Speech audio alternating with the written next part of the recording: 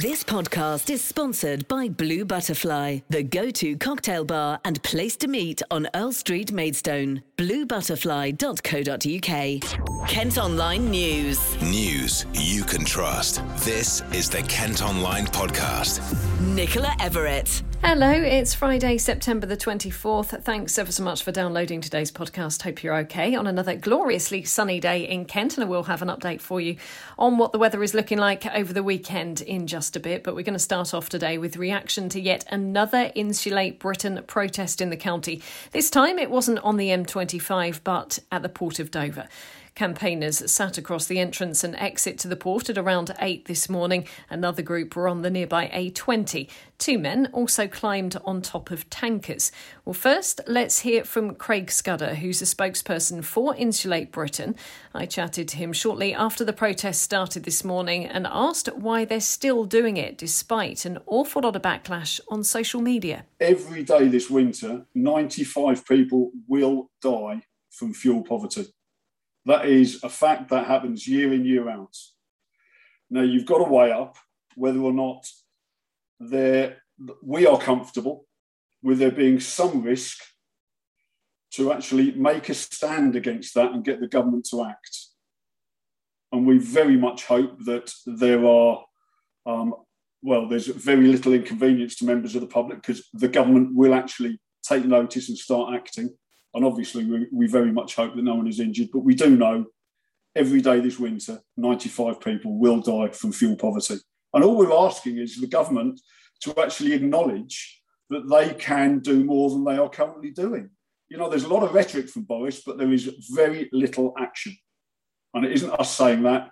It's the government's own climate change committee that are saying that. They're failing on every single target that they've been set by their own committee. The protest started a couple of weeks ago. Was there any reason why you started protesting at this particular point in time? Because obviously the climate thing has been building up for quite a while, but we now seem to have got into a position of so much going on with the lack of lorry drivers. We're not getting food in our supermarkets, that we're now running out of fuel at petrol stations. You've got protesters blocking the road. Are you worried that your message could perhaps get swallowed up in all the other things that seem to be going on at the moment that are causing so much disruption across the country? I think it might actually work in our favour.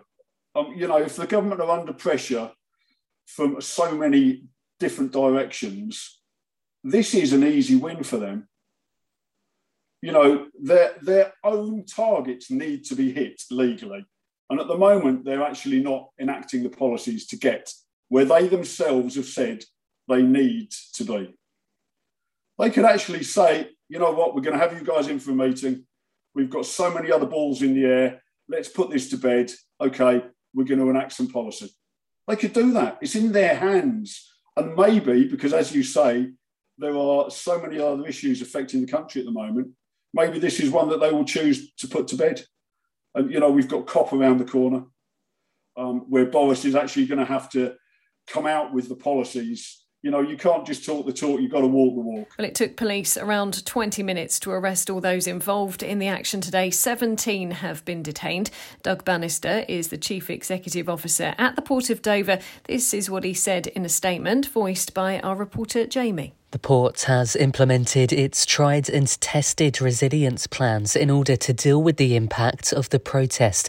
The port has consistently shown its ability to deal with such challenges, and today's targeted activity shows once again the importance and symbolism of Dover to the nation as a critical trade and tourism artery on which the UK continues to rely.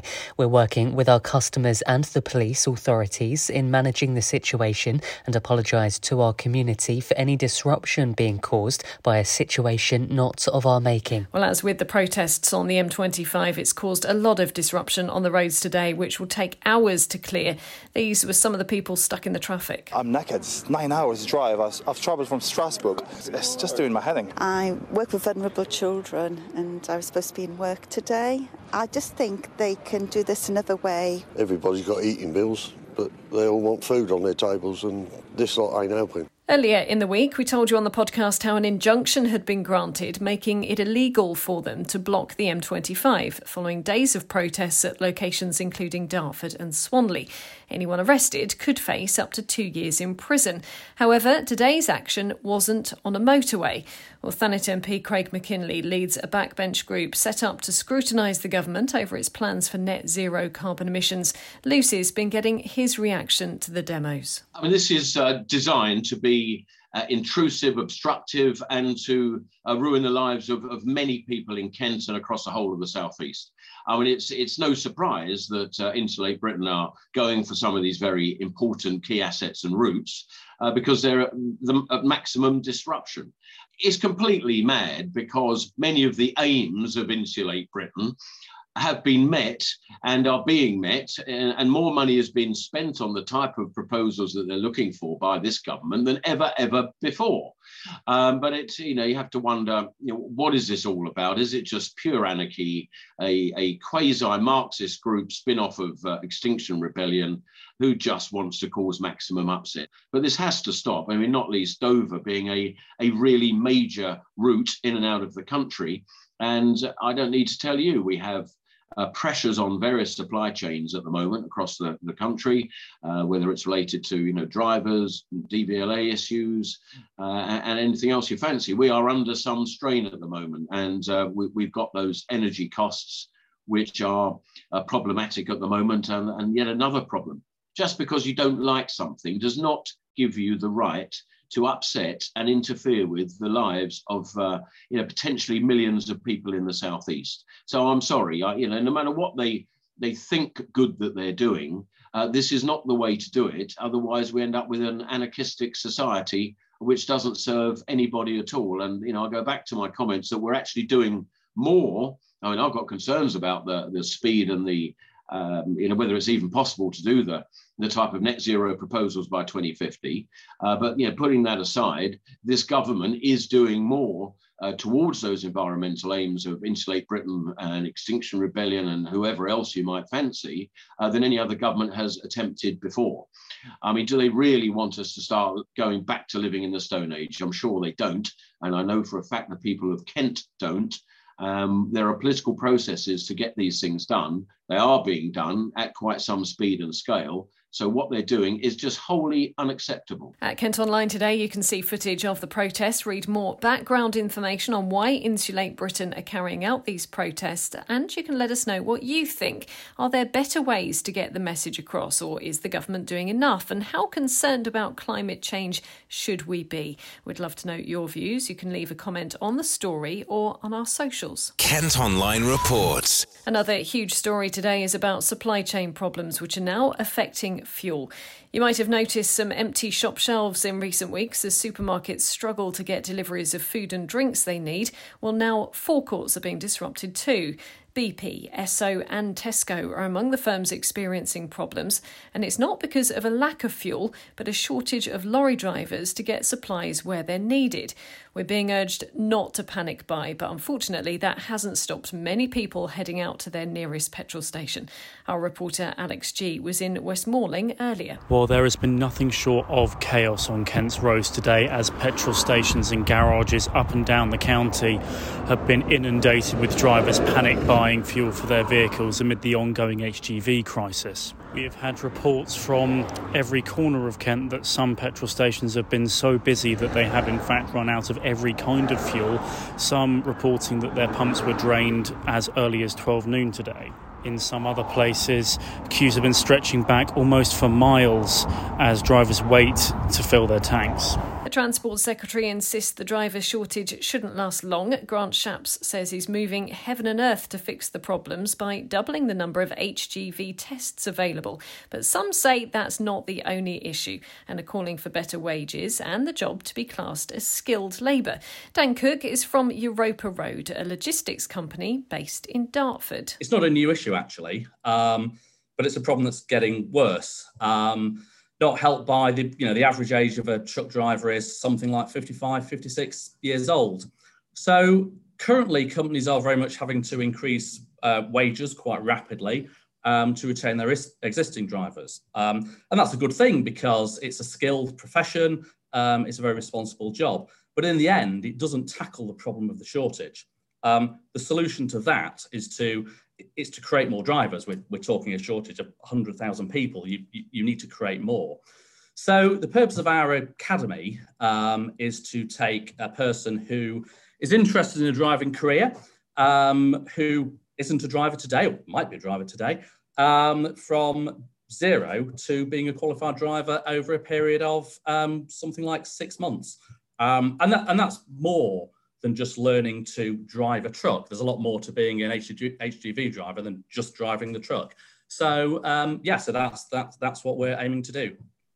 As you mentioned there's a lot more to it. It's a hugely responsible job. Have you got any thoughts as to why maybe more people haven't been coming into the profession? Has it been because of wages? You mentioned that the wages do need to go up. I mean, do you think there's anything that this could be blamed on in particular, or is it a range of things?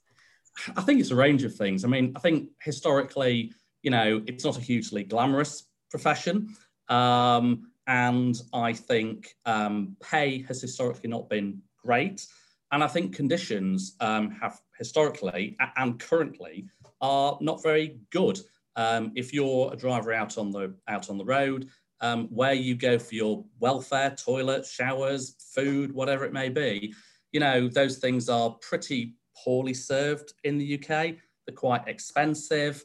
I think they are some of the factors that make the profession less attractive for, newer, younger people to join. We will, of course, keep you updated on this story. You can follow developments at Kent Online. We've also got there a travel blog for details of any disruption. Plus, we will have regular updates on our sister radio station, KMFM. The Kent Online Podcast with Blue Butterfly, Earl Street, Maidstone. Some other top stories for you today, and a Kent Hospital Trust is being investigated after a mum died from sepsis hours after being admitted. 49-year-old Simone Salwan was taken to Tunbridge Wells Hospital last February after suffering flu-like symptoms and hip and leg pain for 4 days.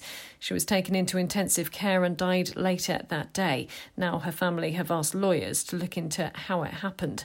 A student's been forced to transfer thousands of pounds worth of Bitcoin during a knife-point robbery in Canterbury. 8 men stormed into the Freshers' apartment at Canterbury Christchurch Uni, took his phone and made him tell them passwords to financial apps. 3 men were arrested, but no charges have been made, as police say there wasn't enough evidence. People caught barbecuing or drinking in beauty spots in Canterbury could face on-the-spot fines from next week. The City Council's warning anyone who flouts the new rules may be hit with £100 penalties.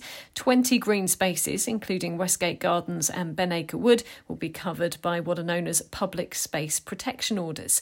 Football could be close to ending a 36-year ban on drinking alcohol while watching matches. It's being reported today an independent fan-led review, which is being chaired by former Sports Minister and Chatham MP Tracy Crouch, will make a recommendation to scrap the rule, starting with a trial in the 4th and 5th tiers. Most other sports, like cricket and rugby, do allow alcohol to be consumed in seats. Latest figures show the number of people in hospital with coronavirus in Kent has halved since the start of the month. It's gone from 166 in the first week of September to 80 on Tuesday. COVID deaths have risen slightly but remain relatively low, and infection rates are also continuing to drop. Meantime, a barber from Medway is hoping he can do his bit to support people who are struggling with their mental health. Jake Cox trained in mental health first aid during lockdown and has now opened a barber shop on St Mary's Island. He reckons having a chat while getting a trim could prevent people who are struggling from falling through the cracks. So I've been a barber for around 7 years now, and I always wanted to create my own brand and eventually have my own shop, and I wanted it to go hand in hand with mental health and raising awareness of men's mental health. It's such a taboo subject that not many people talk about, and I think the barbershop is a perfect place to be able to sit and talk if you want to talk. A place where you can go and be listened to if you want to talk to somebody, you know. So the name No Bad Days actually came from a trip when I went to Cornwall, and I saw a sign on a surfing shack, and it said surfing days equals no bad days, and that kind of hit me, and I sort of took that and thought, if you can do one thing every day that you love, you never have a bad day in your life. So kind of allow yourself to have bad moments, bad hours, but don't have bad days. Don't tarnish the whole day with the same brush. And yeah, I wanted to create this brand. I just think it's something different as well. It's not just your generic shop name. It's not just your generic shop. The mental health awareness goes hand in hand with the good quality cuts that you get in the shop and the good quality service. It's an added extra if you want it from the shop.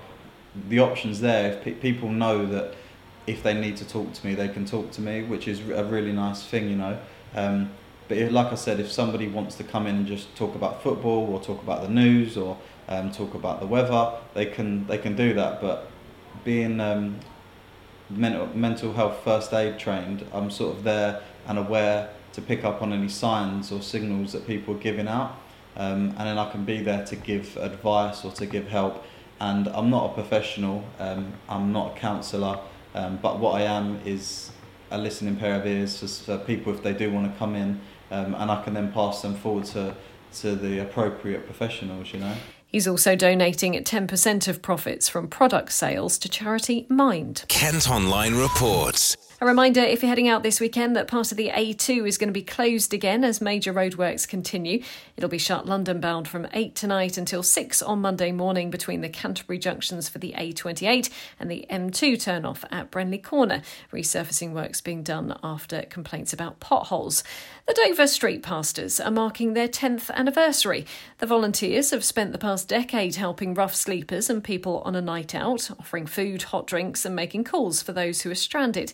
They're holding celebrations at the One Church this evening. A new art installation's being set up in Medway to honour our unsung heroes. 3 giant rings using video, light and sound will display residents' messages and stories of hope. You'll be able to see it at Chatham Riverside for the next few weeks. Celebrations are taking place in Ramsgate this weekend as the Royal Harbour turns 200 years old. It's the only Royal Harbour in the country after King George IV gave it royal assent. You can read all about its history at Kent Online. And it looks like we might need to make the most of the good weather this weekend. The blast of sunshine we've had this month is set to continue tomorrow with temperatures around 23 degrees. However, it will get increasingly cloudy by tomorrow evening and there's a chance of heavy thundery showers on Sunday. Kent Online Sport. Cricket and England's women have wrapped up a victory in their one-day international series against New Zealand with a game to spare. Kent's Tammy Beaumont scored 16 runs to help them win yesterday's match in Derby. England have a 3-1 lead going into Sunday's final fixture in Canterbury. Congratulations also to Kent, who finished the season with a 2-wicket victory over Middlesex in the County Championship. It means they win Division 3 just days after claiming the T20 Blast Trophy for the first time since 2007. In football, Gillingham head to Oxford United this weekend. It's been a really tough start to the season for Steve Evans' side, with just 1 win from 8 games so far. They're currently 19th in the League One table, and that's just 2 points above the relegation places. Well, we've been catching up with midfielder Alex Macdonald ahead of the match. Got a fantastic squad of players, a great manager, and I'm hearing now that they're run by a great owner as well. So it's a football club that, you know, tries to play in the right way and tries to do things properly. So it's going to be a real tough task. We know the squad of players that they've got and the manager that they've got. So, you know, we're going there, you know, knowing it's going to be one of the toughest away days that this league can throw at you. I think we are drawing too many games, and I think we are leaving. We are not putting together 90-minute performances. We're not putting together large periods of, you know, you've seen on Tuesday night for 45 minutes we look great, and for 45 minutes not so great. So it's now trying to put that together. We know it's there, we know it's in there. I think that's the frustrating part.